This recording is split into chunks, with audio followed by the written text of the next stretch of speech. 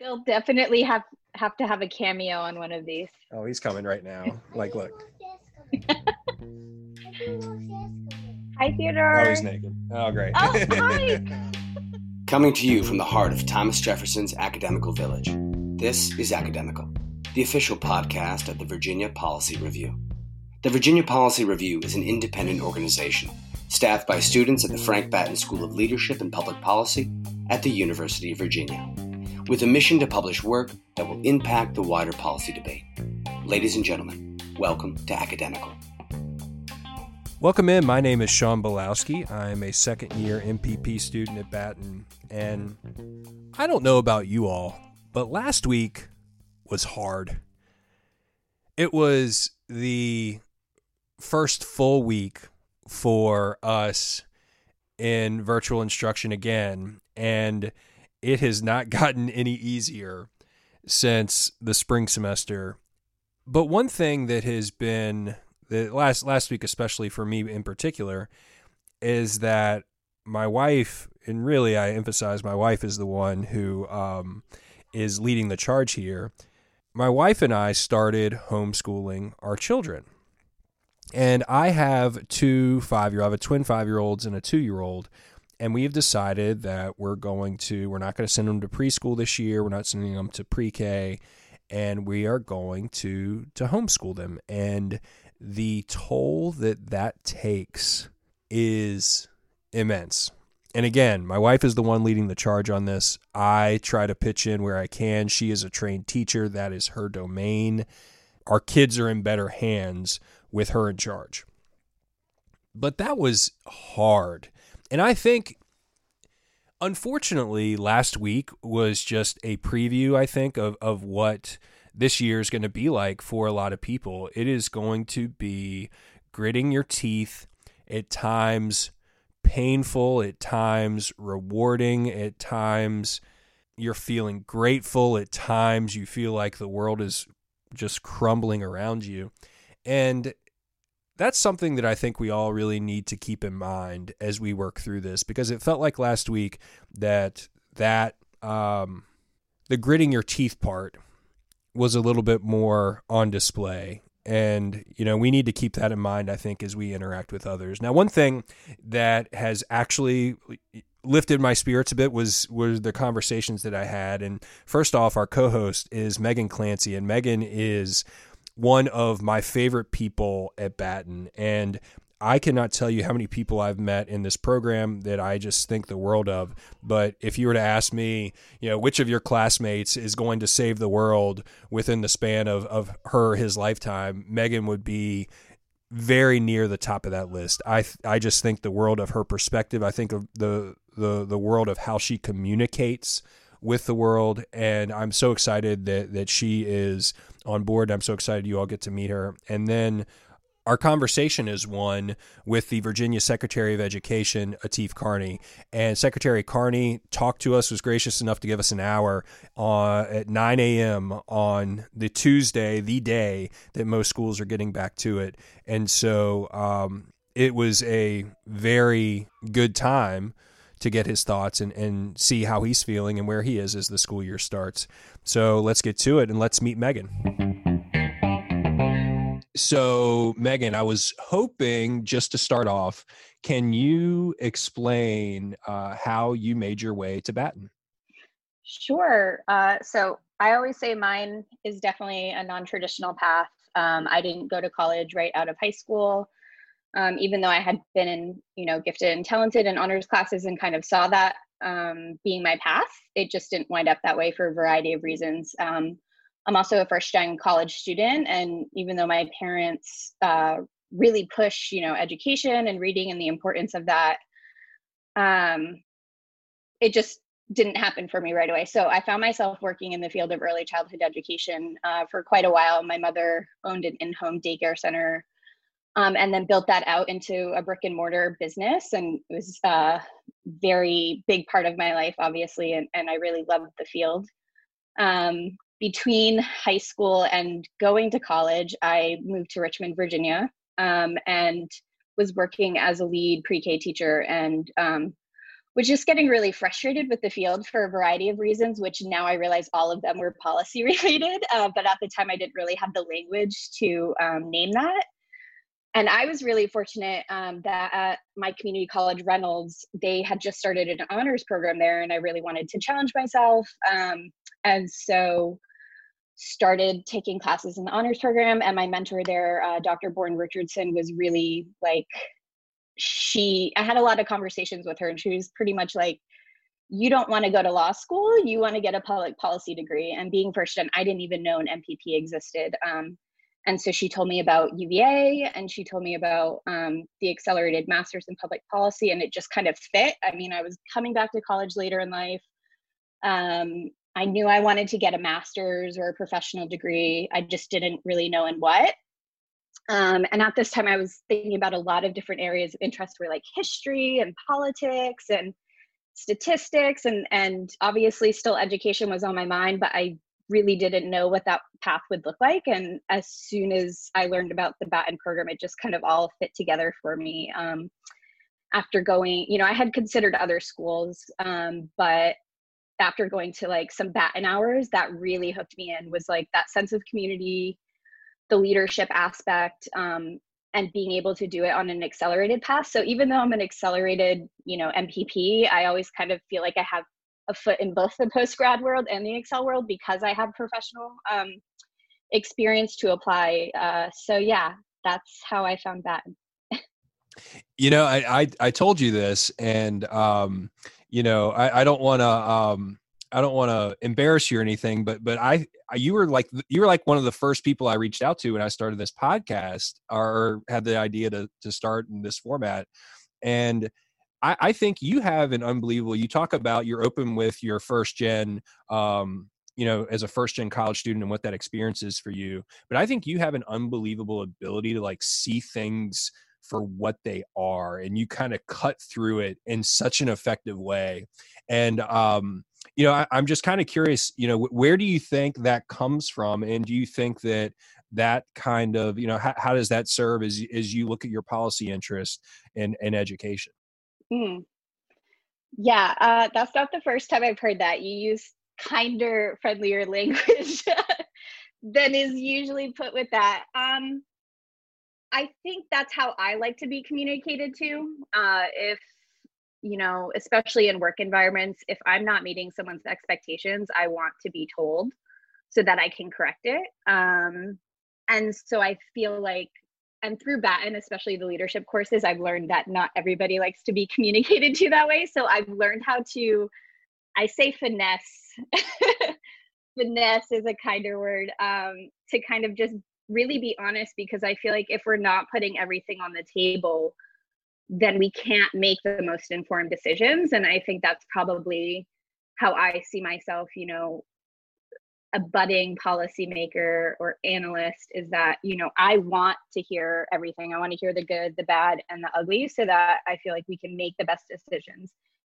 If people are bringing up things that are usually unspoken in a room, that's how you can have conversations about unintended consequences, or just perspectives that you just don't have from your lived experience. I think that's, really, really important. So. Well, so we end up having a conversation, or had the opportunity to have a conversation with Virginia Secretary of Education, Atif Carney. And, just to let folks know, we recorded this on the Tuesday after Labor Day at 9 a.m. And Megan, it's interesting as we dive into so many topics, but I think you probably share this kind of looking back on the conversation. There's a lot of stuff we didn't cover. I think we talked about a lot of things, but when you're talking to someone who oversees, as many schools at all different levels of education, it is a very interesting time to get the perspective of the person who's overseeing all of the Virginia public school system. And, I think it was almost, I don't know how you felt coming out of it, but it kind of refreshing to hear his perspective and kind of how he's tackling such a momentous challenge. Yeah, I think for me, thinking about being in a classroom,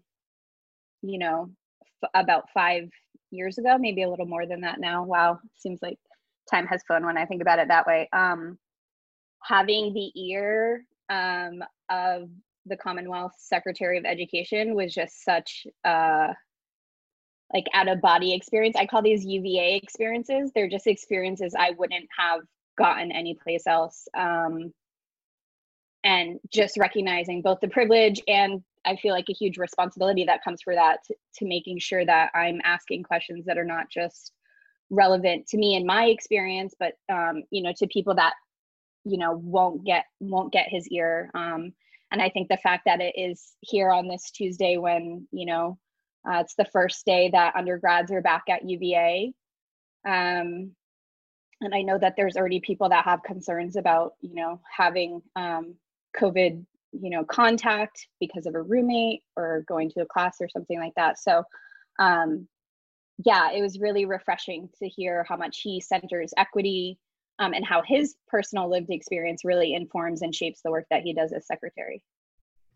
Yeah, and one thing to note, we mentioned during the course of this conversation that Secretary Carney had written something about his experience running for office in the General Assembly, and he wrote an op-ed back in 2015 for the Washington Post, being a Muslim American running for office, and the response he got actually from his own party, from the Democratic Party. So we'll link to that in the show notes. But without further ado, here's our conversation with Virginia Secretary of Education Atif Carney.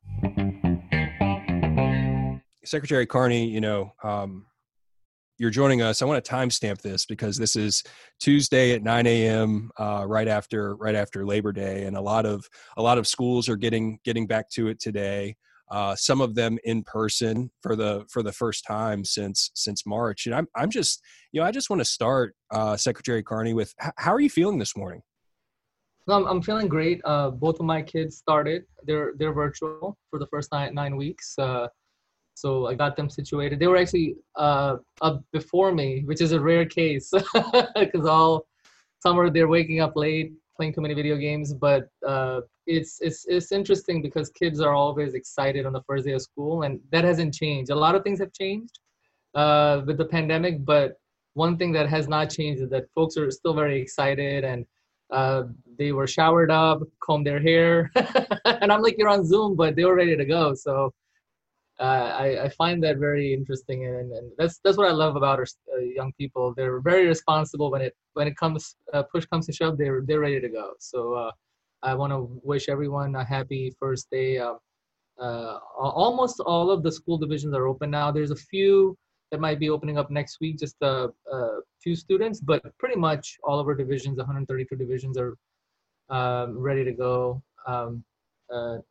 as of today.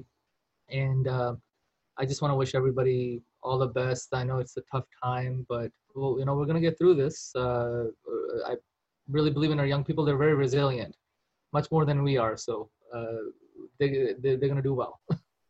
Yeah, I agree with that last point. As a former pre-K teacher, I've definitely experienced how resilient children can be and adapting to such extraordinary changes that they've been going through since the spring. And you spoke a little bit about how you're feeling this morning, both as a parent and then as Secretary of Education. So I'd like to probe into the latter a little bit.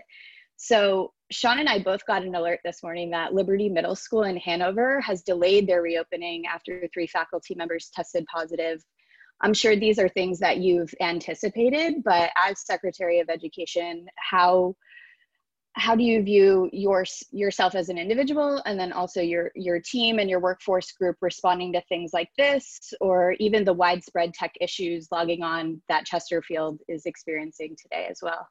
Right. Thank you, Megan. That's a great question. And we want to be there to help support whether it's the local school divisions, whether it's universities. I was on the phone call, multiple phone calls this Labor Day weekend with the president and James Madison, because they're going through some tough challenges. One thing that we have to realize is whether it's a university president, whether it's a superintendent or a school administrator, there's a lot of pressure on them. And sometimes when they're dealing with these issues, with the pandemic, and unexpectedly things happen, they have to adjust really fast. Their staff has to adjust really fast. And they already take a lot of beating from families, from the media, and so forth. So from our office perspective, we want to provide them support. in any way we can, whatever state support systems we have in place, and listen to their concerns and help them navigate through these tough times. It's a very tough situation for everyone. And the one thing I do a lot of town halls, and I tell everyone, whether it's teachers, whether it's parents, whether it's students, is that this is very, very challenging. There are no perfect answers. Folks in decision making will make mistakes. This is a pandemic. There's a lot of unknowns. Yes, you want to hold them accountable. You want to ask questions, but you also want to be thoughtful in your approach, because sometimes when there's too much, pressure without and too much misinformation, then decision makers often might make a bad decision.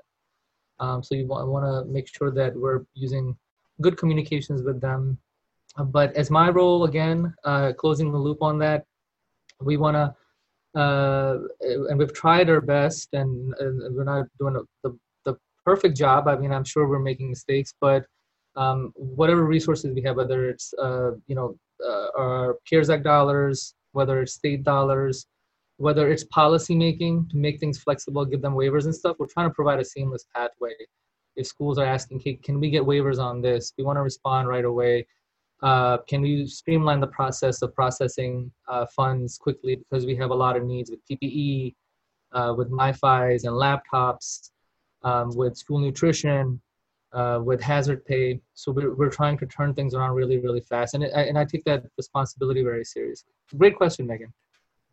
Secretary Carney, that's very helpful, and I think that's a very healthy perspective to take, and one, I'm curious, and I kind of want to dive a little bit into how that perspective has been built by your background, and kind of starting, if I pieced together your timeline correctly, you immigrated with your folks in the late '80s from Pakistan, and I'm just really curious how I know you've written about your experience as an immigrant, as a Muslim American running for office. How has that lived experience kind of shaped your approach, not only to your role as Secretary of Education, but also to the Commonwealth and to America? It's helped tremendously. If you asked me 30 years ago that I would be Secretary of Education of Virginia, I would say, what is Secretary of Education? So it's but our experiences shape our thinking throughout our life. So it definitely has shaped my thinking. As a matter of fact, it's funny you mentioned, coming here in the late 80s, I found a picture that I took, a school picture from my first year here in the United States in 5th grade, as I was cleaning our attic and stuff, and it just popped up. So I'm going to post it on Facebook. But there, just going through challenging experiences, as my parents immigrated. I'm a first generation too. I was the oldest of the 3 brothers, the first one to graduate from college. So it was very tough experiences, that my family went through. Myself and my brothers also had to work while we were in high school and so forth to help pay bills, because my parents they're working class family, right? So they didn't have, they're hourly employees. So they didn't have all the luxuries and stuff. So it's tough. But having said that, it really builds empathy for everyone. I keep in mind all the experiences I've gone through, because now I'm in a situation, a very privileged situation. My wife has a similar background where we try to remember what we went through, and I try to remember what I went through to show empathy of all the children that are going through different experiences. Everybody has different experiences, regardless of their socioeconomic background. And then in addition to that, the classroom experience, I taught at Bevel Middle, which is in Prince William. So the school itself, I taught 8th grade all 10 years, and it's located in the part of Prince William that's economically disadvantaged. Majority of the students attending the school are economically disadvantaged. It's a very diverse school. It was predominantly Black and Latinx. Also, it had families who had immigrated from Africa, from different Asian countries. And so it was a very interesting mix. So learning about their experiences, having those conversations in class, and then learning about educator experiences, teacher experiences. It's very tough being a teacher this day and age. There's for the last several decades, two things have occurred. There's been an overemphasis in achievement testing, and it's become very high stakes testing. And concurrently, there has been a de-escalation in funding and resources, and there are school boundaries and rezoning. We're more segregated now than we were in the early 1960s. You can look up all the research from all the professors. I was actually reading one from UCLA yesterday. So there's a lot of issues in our education system. So I try to keep my firsthand experiences in mind, look at the big picture, and that really helps drive policy making and thinking. And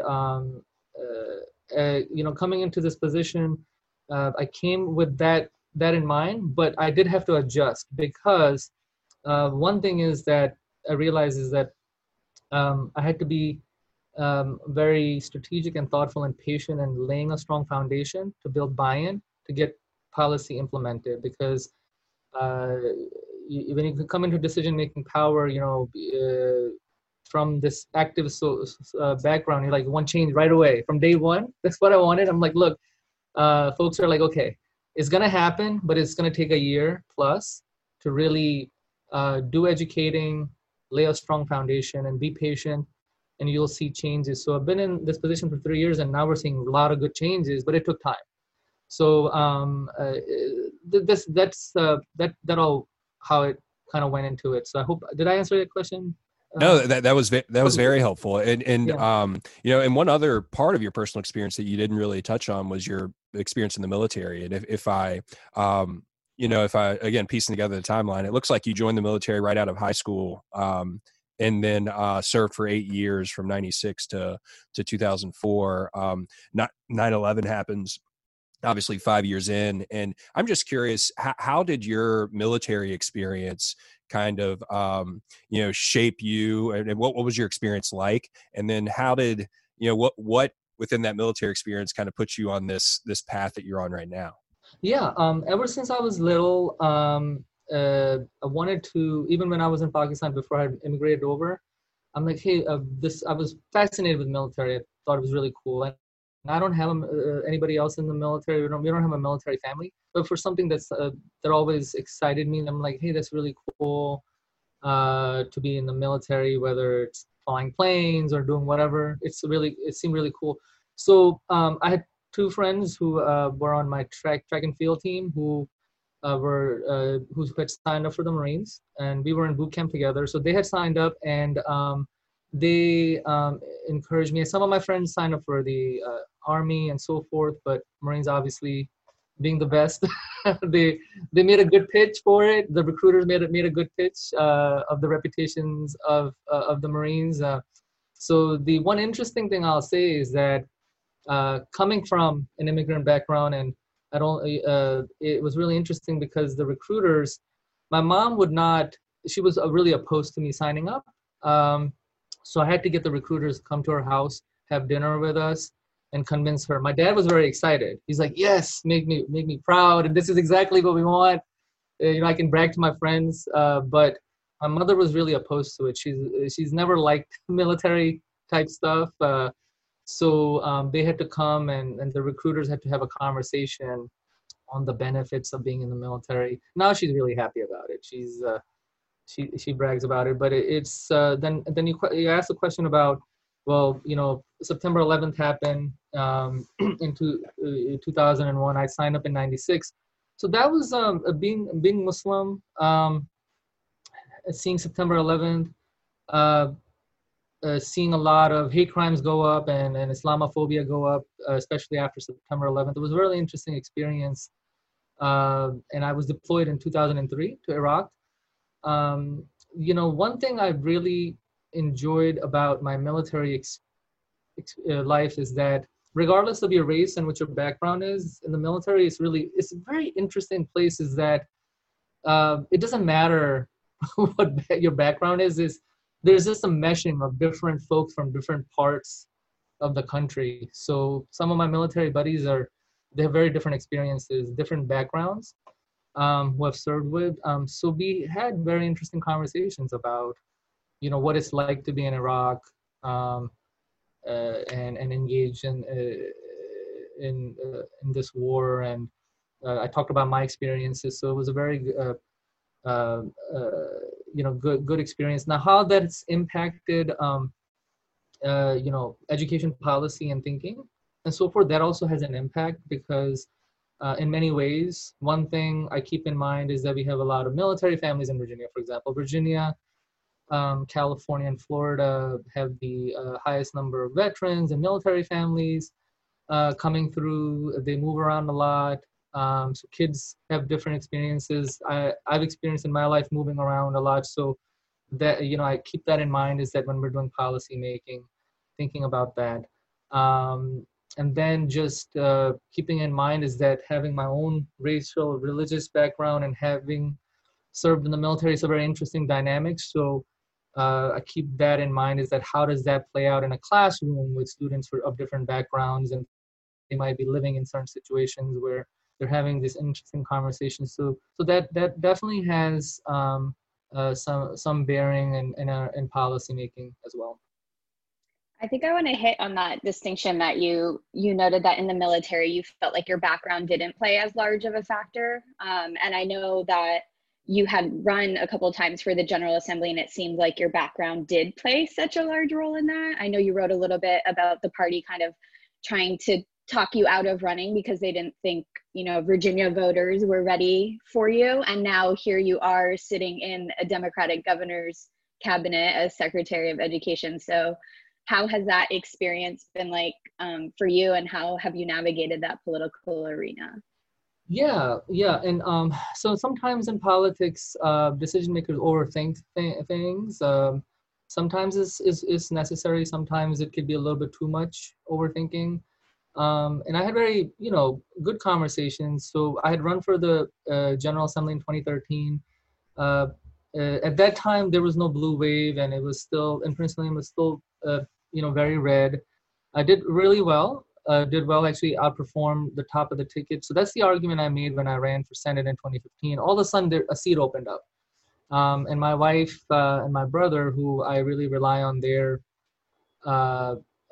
advice, because they're very politically astute, both of them. So they're like, you have an opportunity here. You did really well. And there was 3 of us who ran in the Senate seat, all 3 of us, friends who ran in 2013 and had very, very close races. So unfortunately, because the seat, the Republican challenger was very popular. So there was too much analysis that, oh my God, this person is running, well-established name, been mayor for a very long time.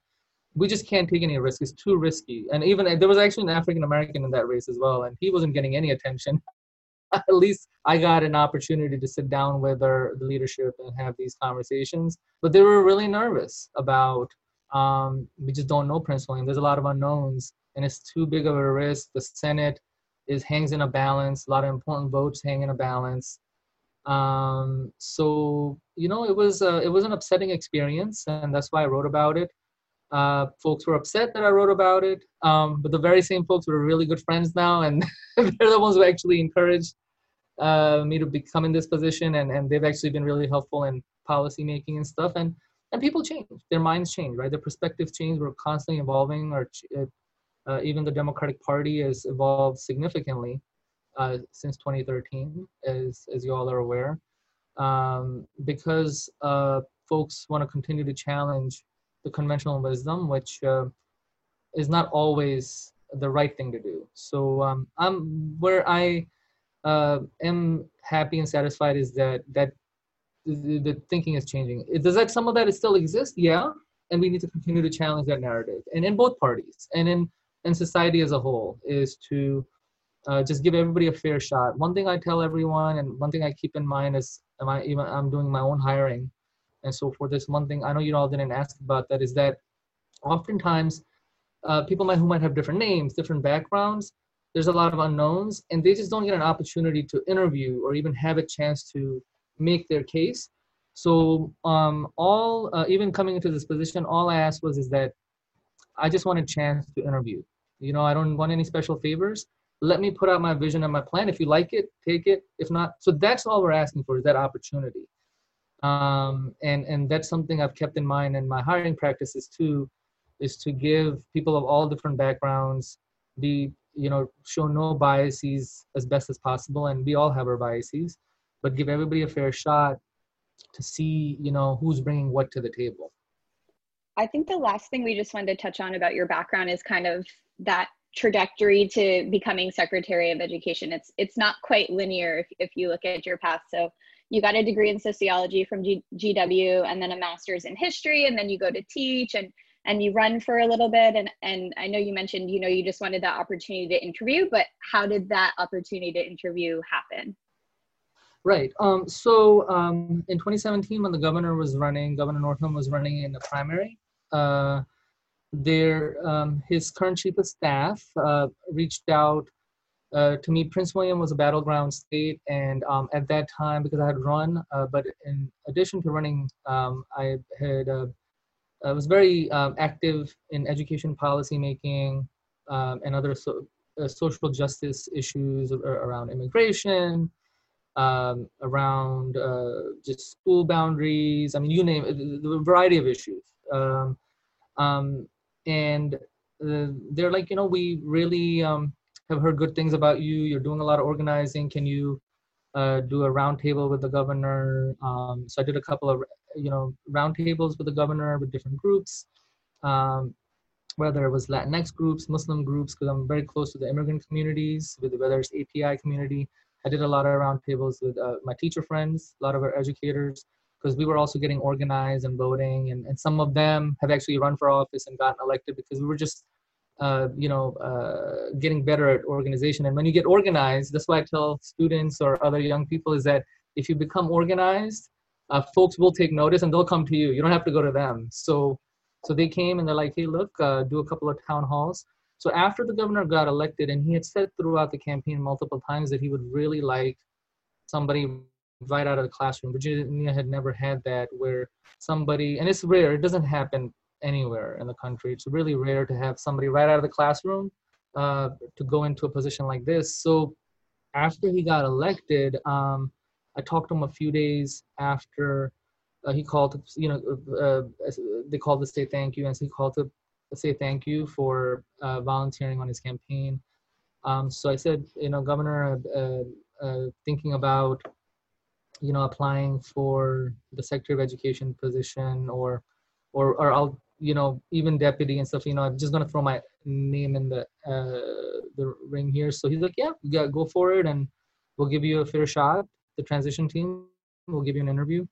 And that's all it was. And I prepared for the interview. I'm going to be candid with you. It wasn't just, that the governor just promised anybody anything. I'm not affluent. I'm not a big donor.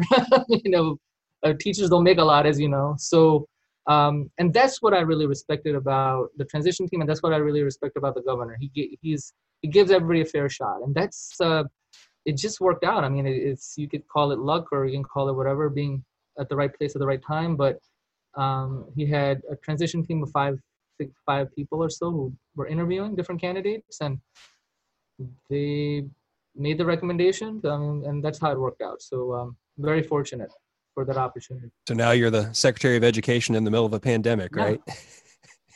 and it's I'm curious. You get what you ask for, right? yeah, that's exactly right. Exactly right. And it's, I think the point you made earlier, when we first started about how hard this problem is, and I do believe that I think the public has shown a bit of grace, I think, with government officials who have tackled this in good faith and are really trying. And I feel like there is a little bit of room and understanding that mistakes are going to be made. And so I'm kind of curious, though, Secretary Carney, as you talked about the role that you and your office play in providing the support, and what is it really right now that kind of, what is it that keeps you up at night at this point? What aspect of that support is it that you kind of, really are dwell on and kind of what keeps you up at night?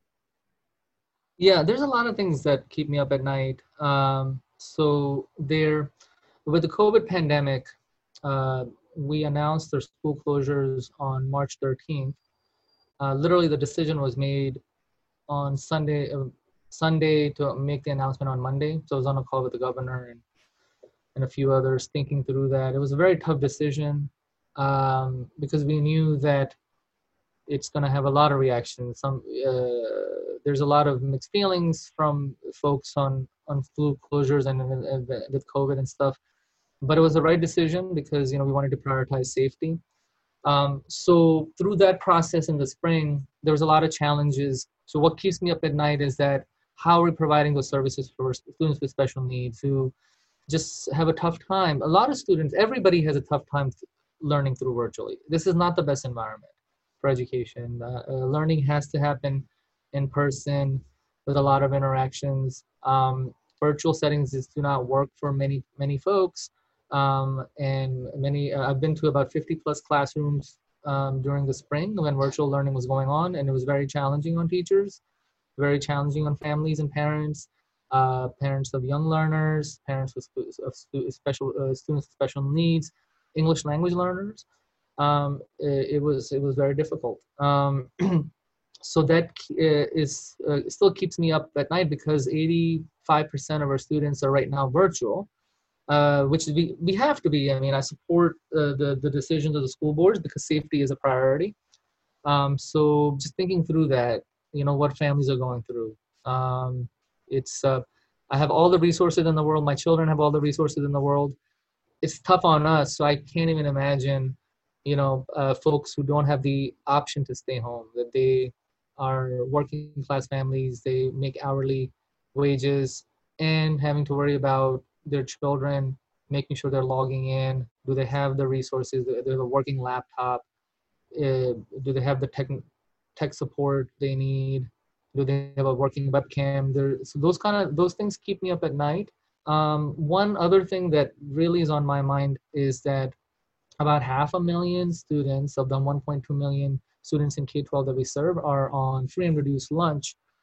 That's something we prioritize a lot in spring to make sure that we had all the waivers from USDA, and we had all the resources to serve those meals. Our Department of Education and our school nutrition workers were serving about 250,000 meals every day. So that's something now that school has started, it keeps me up. A lot of families rely on those meals a lot. So that keeps me up at night. And our achievement gaps are going to be impacted. So I'm already thinking through strategies on how we're going to address that. We had a COVID-19 group that we brought together in Virginia that was made up of early childhood practitioners, K-12 and higher ed, both public and private, and bringing everybody together, looking at holistic approaches, coming up with recommendations for the governor to consider. The resources are running out. I mean, we're bleeding money every day. So I'm monitoring to see what the federal government does. And I know you've all heard this a lot, but it's really serious. Like, they need to step up their game and send us the resources. We're running out of money. Folks are really hurting, and we get constant calls and emails every day that send us the resources. We want to send the resources, but we just have run out. Not to end on a sad note, but it's a serious situation. Where I do remain optimistic is, again, what I talked about earlier, is that our young people are very resilient. So that's something that keeps me going, is that they're going to on their own find a way to be resilient despite the challenges, because I see that in them, and they're gonna they're the ones who are going to lead us through this. A lot of the themes you touched on there kind of regard have to do with equity, and I, especially the first topic you brought up, I actually have twin 5-year-olds and a 2-year-old, and we actually went through with one of my twins his IEP meeting on Friday, and he is actually nonverbal, has autism, and just getting him since March to attend to a screen for 5 minutes, was a process and a challenge. And, I just really wonder, what role can the state play in trying to, address that issue? Because it feels like in this environment, and again, it's one where equity is something that we've failed to achieve in optimal circumstances. And so, trying to find it now, what role can the state play in trying to address that? Right, Sean, and you said it perfectly, because we have a lot of inequities and it's taken us years to address them in in-person settings. So how are we going to do that in virtual miraculously? It's just not practical. So the role that we have played, and we need to continue to do a better job, is making sure that all the resources are available to school divisions. So in our guidelines, when they came out, even in the phase 1, we emphasize our students with special needs, is making sure that school divisions prioritize in-person settings, showing the fidelity for the social distancing and physical distancing guidelines, and making sure that that's being done in a safe manner. And giving compensatory services is the term we use, is basically extra money, bonuses. I'm a military guy, so I use the term hazard pay. It's hard to deprogram. Folks get panicked, like hazard pay, but we are in a pandemic. I mean, it is kind of like, it's the people are putting their lives at risk. So a lot of folks tell me not to use hazard pay as a term, but it's hard to deprogram. But giving those resources extra, I feel that if teachers are going in person and they're taking the risk, I mean, we should incentivize them in some way. And it's not try to bribe and buy folks off. That's not the intent, but they're really making a sacrifice. We did the same thing with school nutrition workers, school nutrition workers who were going in, and other teachers and staff who were volunteering to distribute meals. We wanted to make sure they had the adequate PPE. They did the temperature screenings and health screenings. And on top of that, we gave them, extra pay. So that's very important for the state. And that's where, our resources are going to run out. I anticipate, about halfway through the school year. We've allocated those resources, but school divisions are telling us that about halfway through the school years, they're going to run out. They're also trying to protect furloughs. I know you didn't ask about this, but right now we haven't furloughed anyone, whether it's bus drivers, custodians, school nutrition workers, or teachers. Those monies are going to run out about halfway through the school year. And that's what folks are really, really nervous about as well. So just kind of closing the loop on that's how the state is trying to play a role, is to make sure that we continue to get the resources to the school divisions so they can use them appropriately and provide these services. And then in our phase 2 guidelines, extend it from students with special needs to also preschool to 3rd graders and English language learners. And then phase 3, in-person settings, keeping social distancing in mind for everyone. And unfortunately, it hasn't worked like that, because on paper, it seems practical, but in implementations, schools are having a very tough time. It's just hard to implement, to follow social distancing with fidelity, to make sure everybody's done health screenings every single day. That's part of our guidelines. So could you imagine students standing in line every day, every morning, everybody doing a health screening, going in? It's to execute, it's a lot of work. That's why you've seen a lot of divisions not go in person just yet, because they're just not fully equipped to follow all these guidelines to a T. So that's why you're seeing a lot of folks go virtual, and there's pros and cons to that. And I know that services are getting disrupted, like students with special needs. So we're trying to help everybody think through that and say, okay, well, what can we do more to do in-person settings while maintaining the safety and provide these services? So we're helping them think through this. I'm really pleased that our conversation about COVID is really centering equity, because I think to not do so would be a huge mistake. And I think that speaks to a lot of how centered this is in your thinking as Secretary of Education. And I know your mind is probably very focused on K through 12 and higher ed, because those, have recently reopened or are about to. But I know early childhood education has recently come under your agency from DSS, and being a former pre-K teacher and working on the C partnership with Ed Policy Works under Jenna Conway, who's also on your COVID-19 workforce group, I'm really interested to hear about your perspective about how particularly center-based settings, the ECE workforce is predominantly women of color relative to the public school system that is predominantly white women, and how do we center equity in decisions around ECE, not necessarily reopenings, because a lot of them never closed, when we know there are such big disparities about how COVID is affecting these communities.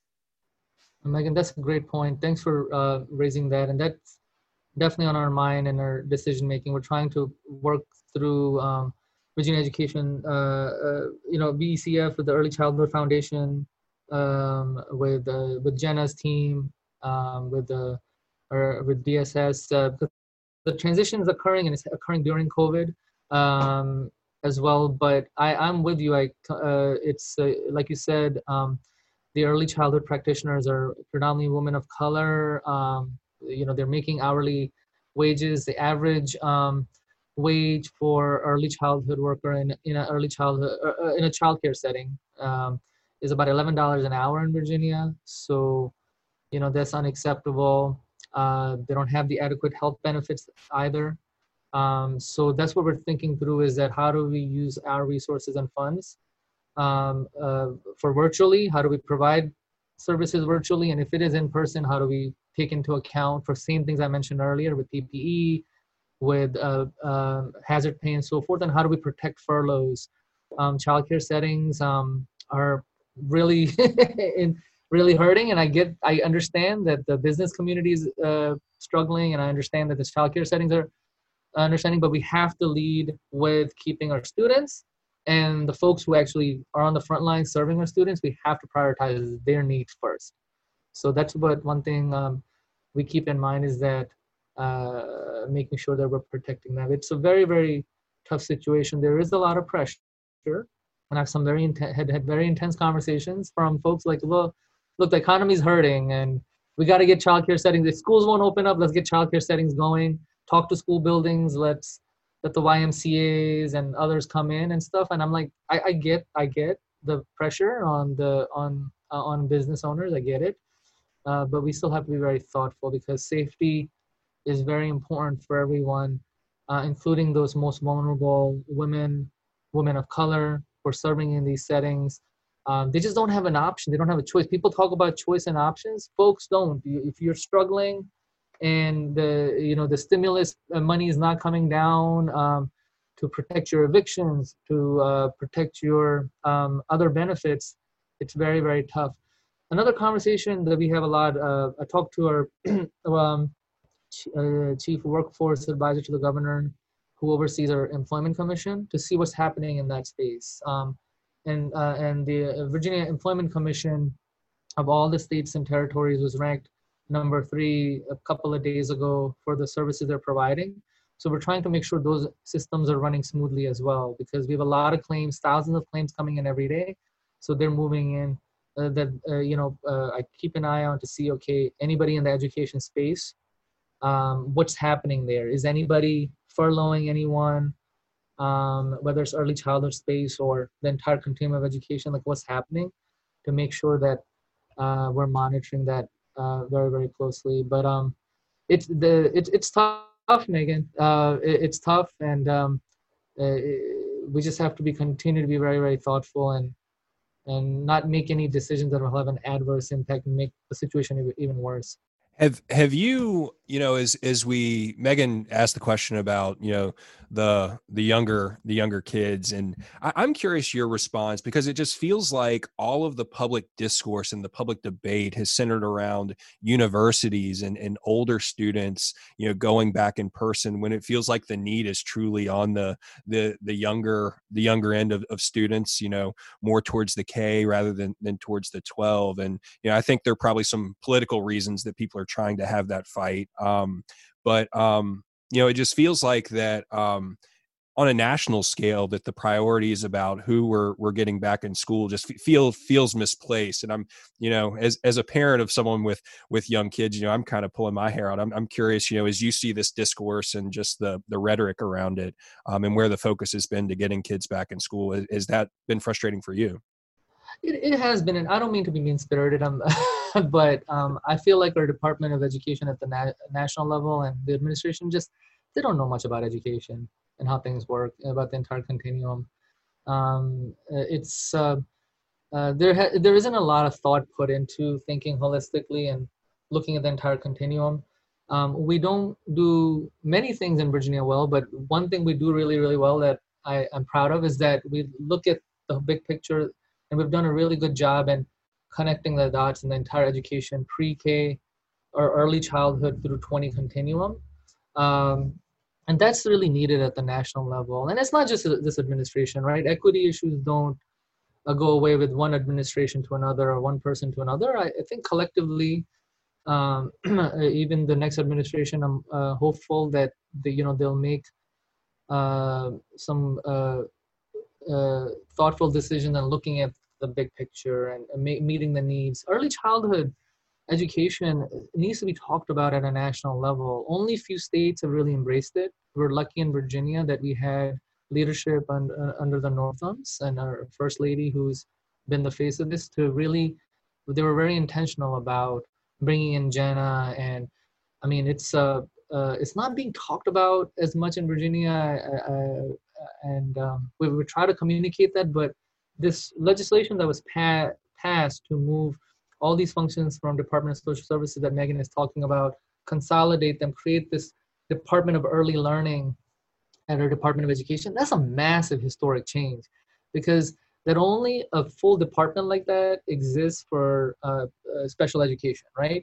But there is now going to be a whole Department of Early Learning, which is going to have such a great impact on generations to come.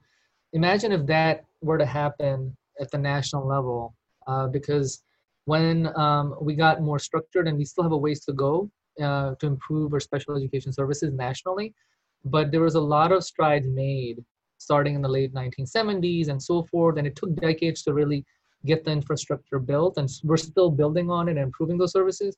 Imagine if that happened with early learning. That will have a significant impact. So you both are right. I think that we're not talking about it at the national level, and I don't want to guess on what the reasons are. I know we have an election looming, and I don't want to get into that. I mean, whatever the thing is, but it's definitely needs to occur.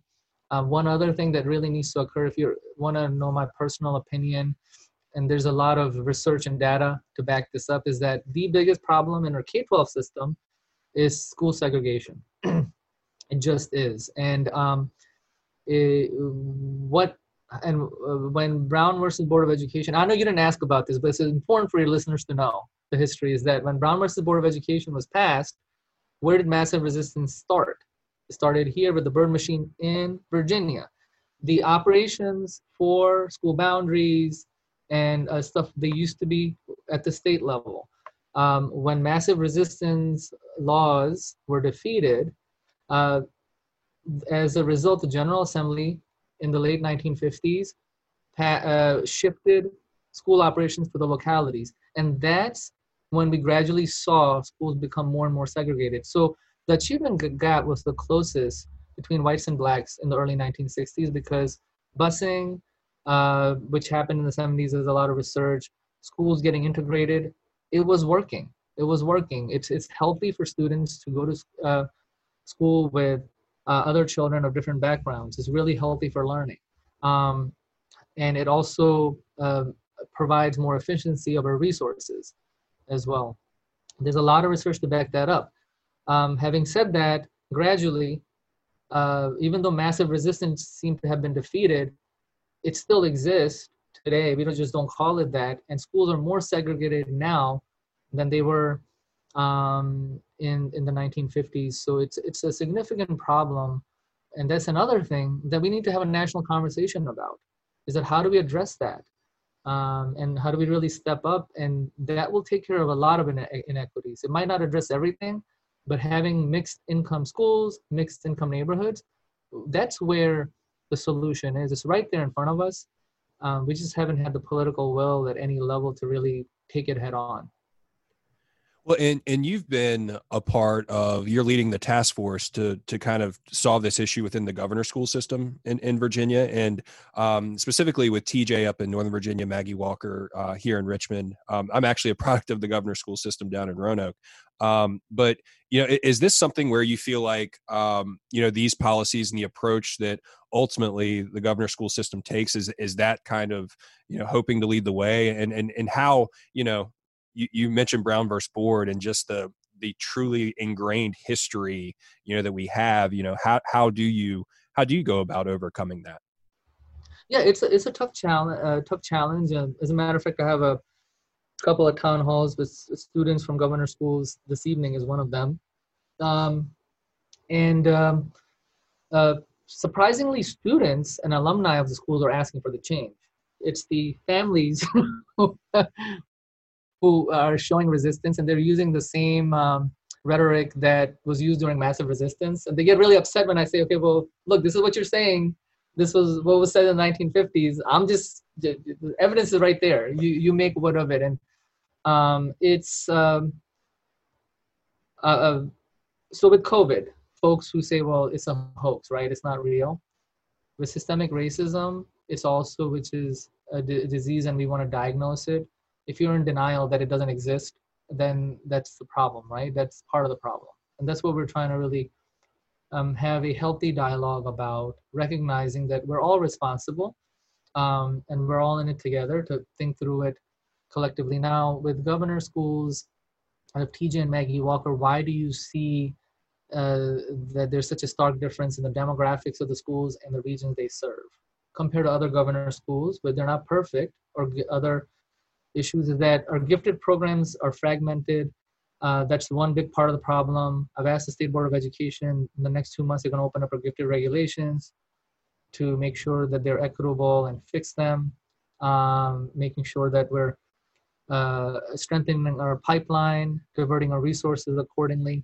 But going up the chain and looking at these magnet schools where they were intended to be for gifted and talented education, there are students who go to the governor schools who are truly gifted.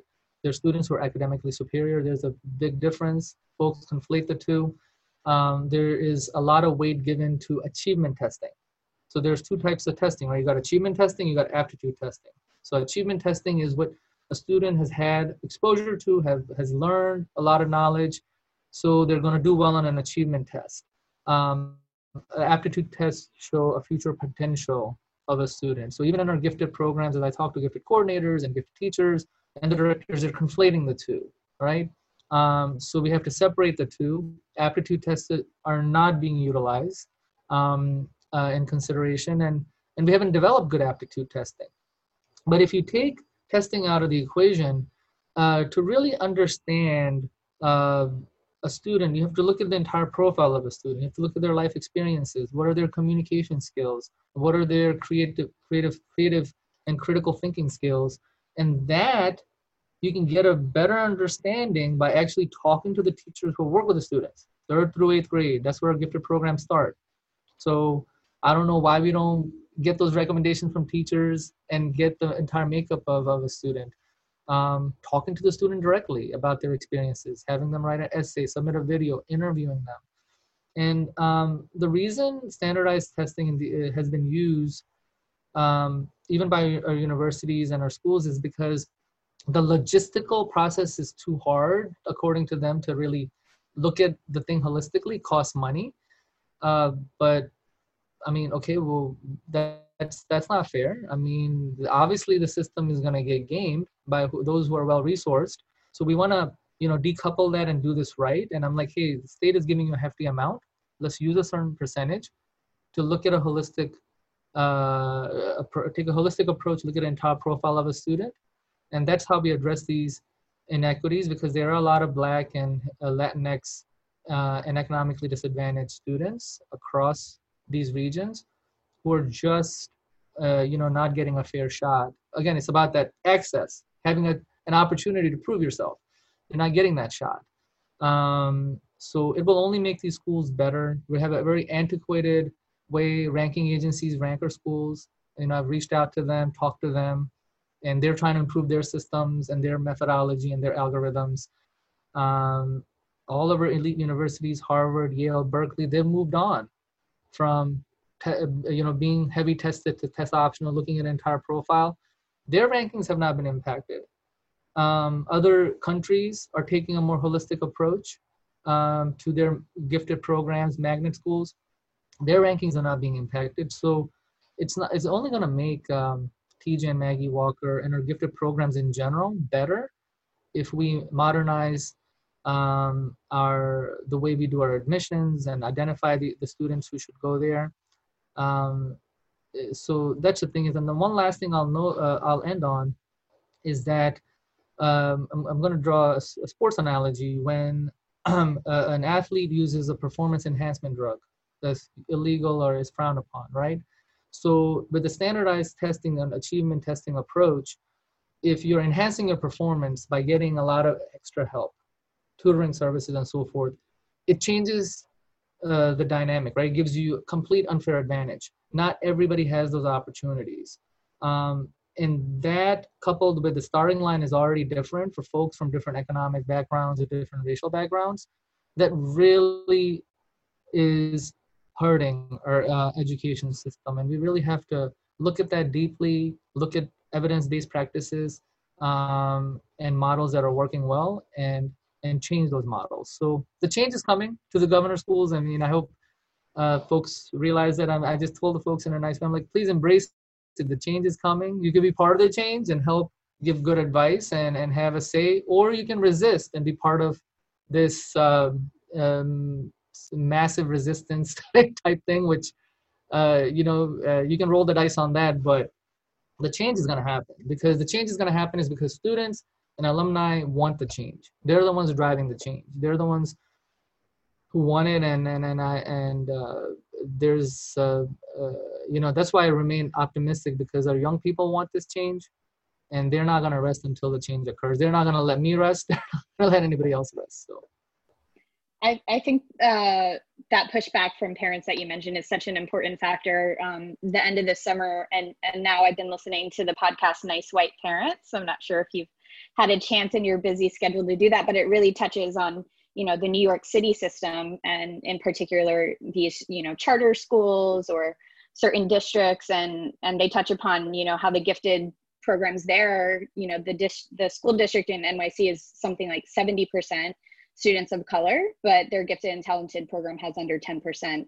And how do you get that buy-in from white parents that even if, maybe they're voting blue, their argument is usually, well, they don't want to experiment on their own child in this, experiment to diversify schools. And I agree, like resegregation of schools is one of the biggest issues that I'm interested in looking at as a policymaker, and how do we mitigate and get that buy-in. And there's that certain amount of there's like a threshold of, I think the podcast said like 23 white families. If there are 23 other white families at a school, then parents are willing to buy in. So how in your decision making about this, like what kind of studies are you looking at, and are you looking at things like thresholds for buy-in, or is it really just removing that barrier of testing and achievement testing? Right. Thank you, Megan. It's both, right? So one, the policy change is going to occur. I've told the localities, you have a head start. We gave them when the governor and the General Assembly put the change for governor schools in the budget language last year in the budget, met with the directors and said, look, you have a head start to start developing your diversity goals, starting having these conversations with the community. We'll monitor that. If you can do this on your own, great. If not, the state's coming and we're going to make the change. So that's one. And then asking about your buy-in question, it's not just white parents, right? If you look at it, it's nationally, it's happening, is also with Asian American parents as well. Because at TJ, the population is 70% Asian. At Maggie Walker, it's only 25% Asian, but it's growing, right? It's growing. It's 63% white, 25% Asian, and then rest other Black and Hispanic. So it's not, the AAPI parents, well, your policies are anti-Asian, and the way we get the buy-in is that we have to be very clear. Let's disaggregate the data. No community is monolithic. White community is not monolithic. Asian community is not monolithic. What about the economically disadvantaged whites and AAPIs who are also not getting opportunities, who are getting shut out of the process? Because there's an income stratification at these schools, and it's the really well-resourced families who are benefiting. And why does it happen to be white and Asian? Because that's where there's a concentration of wealth occurring. And that's the big problem in our society, is there's a concentration of wealth and there's a concentration of poverty. And that's where it goes back to my original thing, is that if we had more mixed income settings, that's where we'll see a lot of our problems addressed. So it's not necessarily asking for buy-in, but just telling them, hey, this is what the data shows. I know a lot of working class Asian families who are not benefiting, and they've complained about the process because, they just don't have the resources to provide the services for their child to gear up for a standardized achievement test, which shows a very limited scope as well. And so we'll face a lot of resistance. Folks will make it an issue. It's happening with Harvard, Yale, Berkeley. These conversations are occurring where folks are rallying. And I've noticed that it's shifted where the Asian parents are being put at the forefront. They're like, oh, we're okay. We're diverse. We got Asians, right? We got our token Asians. So it's disingenuous, right? Is disingenuous and the way it's happening. And that's why I'm like, look, I mean, it's not. And one thing is we have to embrace the fact that for African Americans, I mean, I'm not Black or white, right? I'm trying to look at this very objectively. We just have generation after generation after generation of built up systemic racism. It comes in all different forms. You all are well aware of this. And we have to embrace that there's a problem that exists, and we have to be proactive. And all of us address it. It shouldn't just fold on the shoulders of African Americans to talk about systemic racism that they're facing. It's everybody's responsibility. So when I have conversations with my Asian American friends, is like, look, the very freedoms that you enjoy as immigrants or AAPI families, they were done on the sacrifices of a lot of different social justice movements and civil rights movements, generation after generation, that were led by African Americans. And it's easier for you to assimilate, and your experience is very different. So you have to truly understand, what the problem is. It's race and economics compounded, and there's an intersection of two. And we have to ask a question: why is it that African Americans and Hispanics and Latinx Americans tend to be more economically disadvantaged? That doesn't mean that they're not affluent and well-resourced Black and Latinx families, even in Northern Virginia. But if you look at the Northern Virginia demographics, and I know I'm going on and on, but it's good to know the data. So at Thomas Jefferson, for example, the only 2% of the students are on free and reduced lunch, economically disadvantaged. So economically disadvantaged students, according to our definition, is somebody's on free and reduced lunch, or their family's on SNAP or TANF and so forth, right? So the region they serve, about 30% of the students are economically disadvantaged. So we disaggregated the data by race. So the ratio for whites is 90-10. So 10% of whites are economically disadvantaged. For AAPI community, it's 80-20. For Blacks, it's 50-50. For Hispanics, it's 35-65. So we have to ask a question. In Northern Virginia, in Fairfax County, that is so well resourced, why is it that 65% of Latinx and 50% of Blacks are economically disadvantaged? It just doesn't make any sense. Something's not right, you know? So this goes beyond just education. There's issues with affordable housing and wages and so forth. And this is one of the bluest areas, right? So this is when people get really upset. I'm like, look, I mean, talk is cheap. You can put stuff on Facebook and put BLM stuff and, try to show your friends that, hey, we care. But what is happening in the policies? So I'll stop there. I'll digress. I know I'm going on and on. I apologize. Yeah. No, I think that's so important to reinforce your point and this changing language within the ed policy space, that it's not necessarily an achievement gap, but it's an opportunity gap that is informed by systemic racism, and that they're equally able to achieve as long as they have these resources and opportunities. Yeah.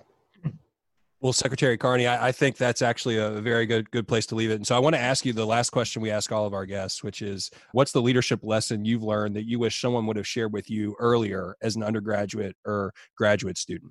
Yeah, I think, and I try to work at it every day, there's going to be a lot of dissenting opinion. People are going to disagree, but one important trait of leadership is to really listen. Listen to all perspectives patiently, and even if you disagree, and that's something that I really value about my boss, is that he's just really good at listening. He'll take a lot of beating from folks, but he won't retaliate, and that's something that I really am trying to work in. This, my advice would be, is please just listen to folks. There's a tendency to get into these Twitter wars and all that stuff and just not listen. And I think if, as a society, if we did a better job in just listening and trying to understand the perspective of other folks, I think we'll just do better. So thank you for having me on today, both of you. This is great. Thank you so much to Secretary Carney for taking the time to be here. We will be back next week with another episode. Stay safe.